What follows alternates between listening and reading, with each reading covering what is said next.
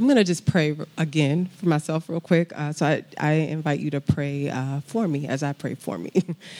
Thank you, Jesus. God, I do thank you for this word. And I ask now that I would decrease, that you may increase, that you would speak through me, that your words would be heard, that not a single thing that you desire to do in this place would be left undone, that we would be changed. In the name of Jesus, amen. Amen. All right. So I have to call out one of our visitors. I should have asked you when I was back there, but that's just not how I live my life. So one of my students is here this morning from my class. Miss Jada is here with her beautiful daughters. So I just thank you for coming. Welcome. So I'm excited to be with you all this morning. I'm going to preach from the book of Romans, and you've heard the passage. Dana read that today. I'm going to be preaching from Romans 1, verses 1 to 7. And this is a letter that Paul has written or wrote to the church in Rome. And this is a church that Paul had not visited before. And so that is really an important thing for us to hold in our mind. So the other letters that Paul wrote, he writes to churches that not only had he visited, he had planted, right? These were churches that Paul had established. These were people and communities that knew him well, that he knew. But when he's writing this letter to this church in Rome, he's writing to a people who he doesn't necessarily know. Some of them he's met along the way, but this is not a church that knows him. It's also important to know about this letter that Paul writes it. It comes at the beginning of all the letters in our Bible, right? It's the first thing that you read. But this was not the first letter that Paul wrote. In fact, it's one of the last letters that Paul wrote. By the time Paul is writing this letter and he's in the city of Corinth when he's doing that, he is seasoned in his ministry. He has planted churches. He's been doing this thing for a while. And he's come to a time in his ministry where he can kind of sit and breathe and reflect. If you have read the New Testament at all, you know Paul's ministry was not an easy one.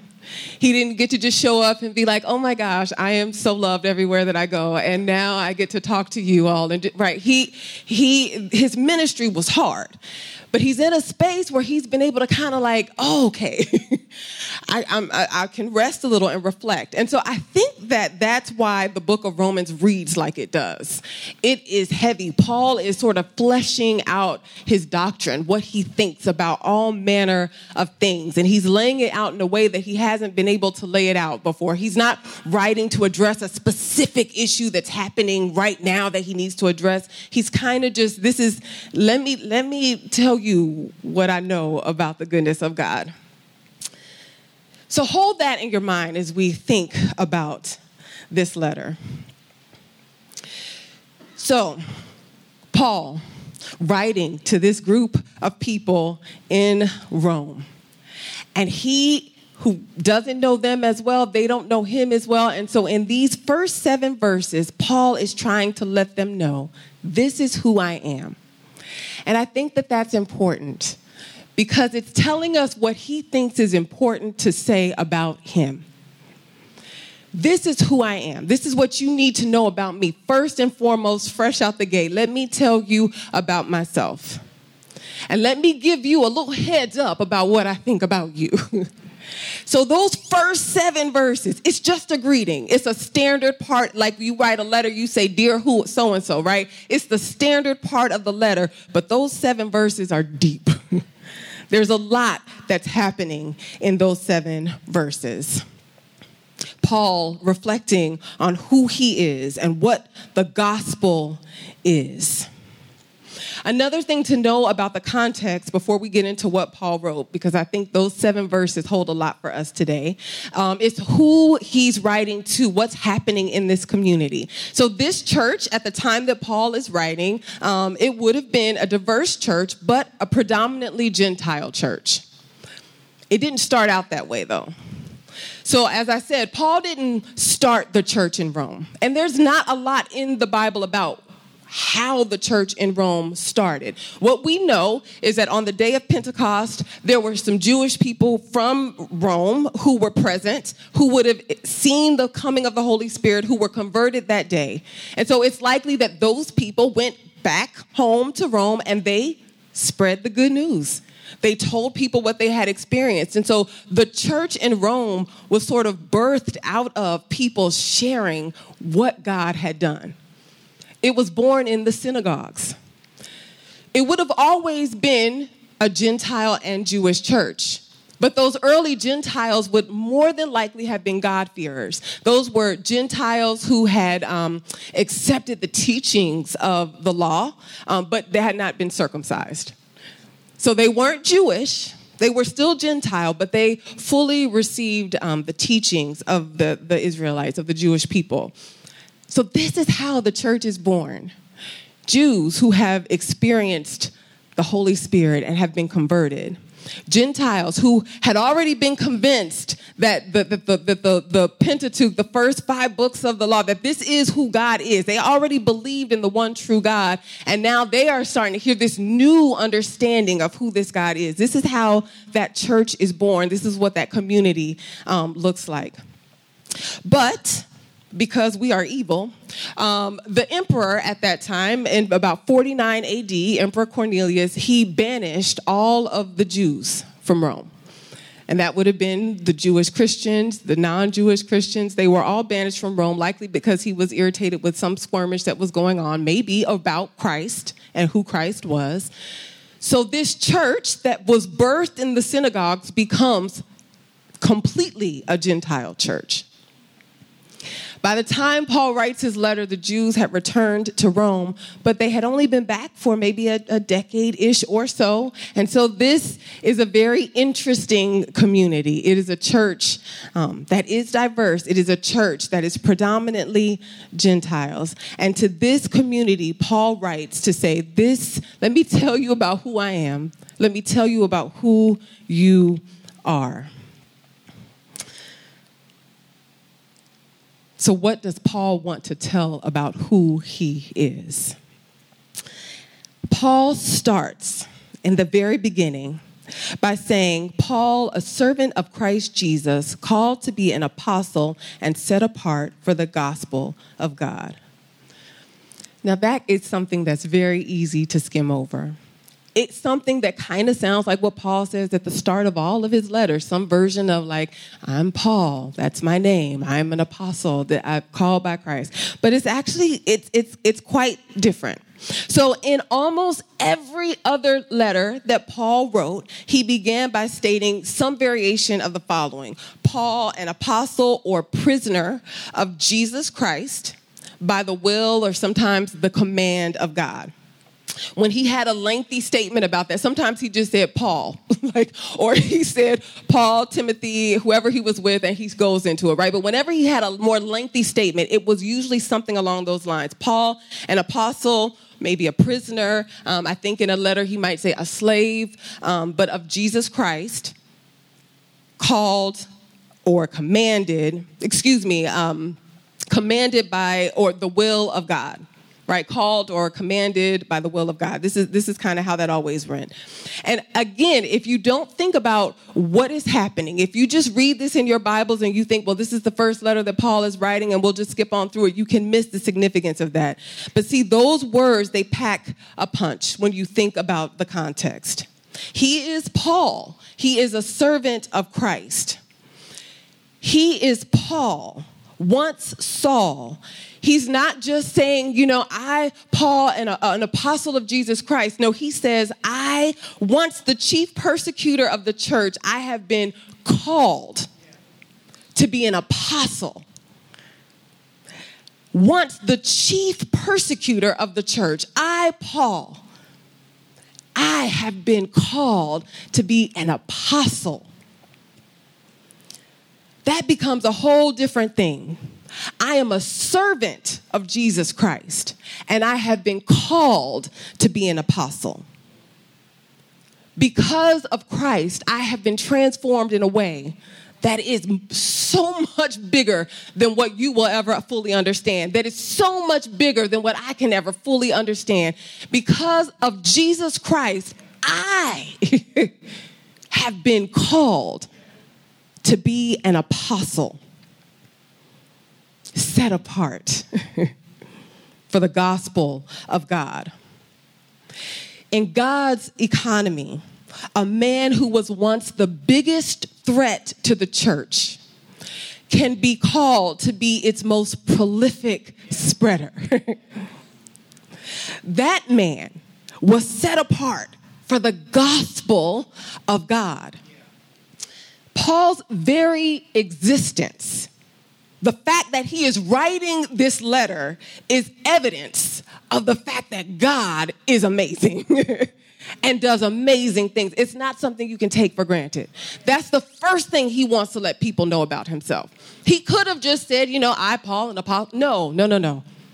Servant of Jesus Christ, called to be an apostle because I'm a servant of Jesus Christ. He's a living example of the gospel, of the very good news that in Christ, old things do in fact become new. That because of Christ, for any one of us who is not God cannot view another human being and see them as unredeemable. That to do so is blasphemy. So when you and I make determinations about who can and cannot be saved, whether those are innocent determinations, right? Like maybe you've been praying for somebody for your whole life, it feels like, and you just have not seen movement. For you to decide that it is hopeless, blasphemy. In God's economy, no one can say that anyone is beyond the reach of God. I, Paul, servant of Jesus Christ, called to be an apostle. This is good news. And Paul is a living witness to that good news. So what is the gospel then? What does it entail? What all does Paul have to say about that good news? Well, the first thing I want to say about it, we see in verse 2. He goes on to say, the gospel he promised beforehand through his prophets in the Holy Scriptures. The gospel God promised beforehand through his prophets in the Holy Scripture.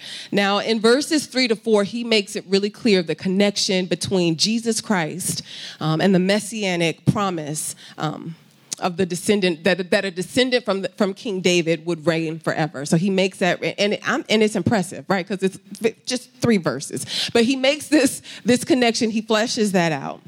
And this is an important connection for us. I think it would have been an even more important connection for the people at this time to really firmly establish that and shore it up unapologetically. Because again, this is a people who are still grappling, right, with what it means to be the church, with what it means. How do we reconcile, right, the law and Jesus and all this stuff? These are still fresh ideas and fresh topics. So it would have been really important for them. But for this morning, what I want us to pay attention to, what I want to call your attention to, is the first 5 words of verse 2. The gospel God promised beforehand. So the title of my sermon this morning comes from the last verse of these opening lines, and that is, to all in Rome who are loved by God. Now, part of that is because, again, as I say every time, I lack creativity when it comes to this. But the other part is because when I read these verses, that verse 7 just stood out to me in a way that it has not stood out to me before. To all in Rome who are loved by God and called to be his holy people. To all in Rome who are loved by God. This is how Paul concludes that greeting section. This is how he ends the greeting in this letter to the Roman church. But the weight of it can only be grasped if we spend some time thinking about those first 5 words. The gospel God promised beforehand. So as I stated, Paul is a living embodiment. He was a living embodiment of the transformative nature of the gospel. It is, in fact, good news that God transforms us. It is, in fact, good news that this transformation is something that happens once, right? And also for all time. that the transformative work of Jesus Christ doesn't end the moment we accept Jesus Christ. Yes, we become new, but he is constantly making us new. He is constantly restoring and renewing and reviving and making us more to look like Jesus Christ. That is always happening, and that is good news. That work is begun by and sustained by the Holy Spirit. That is great news, but that is not the end of the story. Because it's what these verses tell us. What these verses tell us is that the good news didn't start on Calvary. The good news did not begin when our Savior was brutally executed by the state because of humans' sin. It didn't begin on the day that he went to the river and was baptized by John. It didn't begin when he was in the wilderness and overcame the enemy. And it didn't even begin on that night in Bethlehem that we are anticipating right now, right? That we are getting ready for. It didn't begin with his birth in Bethlehem. Yes, Paul makes it very clear, even in these few verses, those things were the fulfillment of the gospel. But the gospel began first and foremost with a promise. A promise that is evident in every story, every poem, every prayer, every prophecy, every one of the words that makes up the thing that we call the Bible. The promise, not only that God's heart is always and has always been for his people, but also that God's people includes everyone. That God the Father has always and is always chasing after all of his people. God so loved the world that he sent his only son. The fact that Paul is writing this letter to this community in Rome, to this church in Rome, is further evidence of that promise. The God-fearers were evidence of that promise. People who had already come to serve and to know the one living God. People who other folk might have looked at and said, you are not a part of that. A lot of people looked at the Jewish community and said, this is an exclusive group that nobody can come in. It's just for them. And so those people's very lives was evidence that God's promise was never just to a particular people. It was for everyone all the time. That did not just begin with Jesus. It was fulfilled in Jesus. It was made complete in Jesus. The pathway became clear through Jesus. But that God's heart was for everyone was always the case. And so the question that you and I have to grapple with this morning, as we stand here on this last day of the Advent season, hoping, ready, waiting for the return of our Lord, the question that you and I have to grapple with is, who have we deemed unworthy of God's promise? Who have we, and when I say we, I mean we as the universal church and we, as y'all who can hear me talking right now, who have we made to feel like they somehow have no part with God? I've shared this before, but when I was growing up in my little black nationalist community, there were people, good people, doing good work. People who loved people and loved this world that God so loved, but who could not and would not accept Jesus Christ because of the way we have represented Jesus Christ. I often pray from my mamas and my babas, who it's still sometimes unfathomable for me to imagine them as people who will praise the name of Jesus because of all of the barriers and all of the blocks and all of the stuff that the church has put in their path. Who are we blocking from this community? That's a thing that we have to grapple with. And I think that that's a thing that God is calling the church to repent from, because there are people for whom we have said by our actions, by the way that we conduct ourselves, by our talk, we have said you are not welcome here. And that is a lie from the pit of hell.